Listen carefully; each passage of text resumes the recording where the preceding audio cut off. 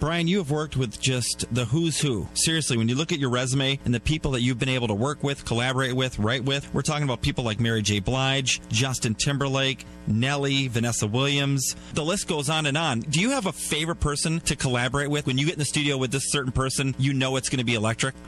Right now, I mean, now that my sons are grown and we've been working together now for 3 or 4 years, there's nothing like your own family, and particularly, your own, for lack of a better term, your own seed, because it's 7 o'clock in the morning for me.